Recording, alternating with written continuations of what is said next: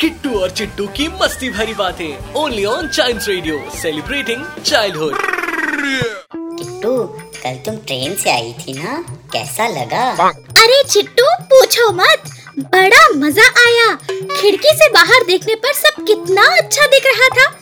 हरे हरे खेत, छोटे छोटे लोग। वाह वाह, फिर तो बहुत मजा आया होगा।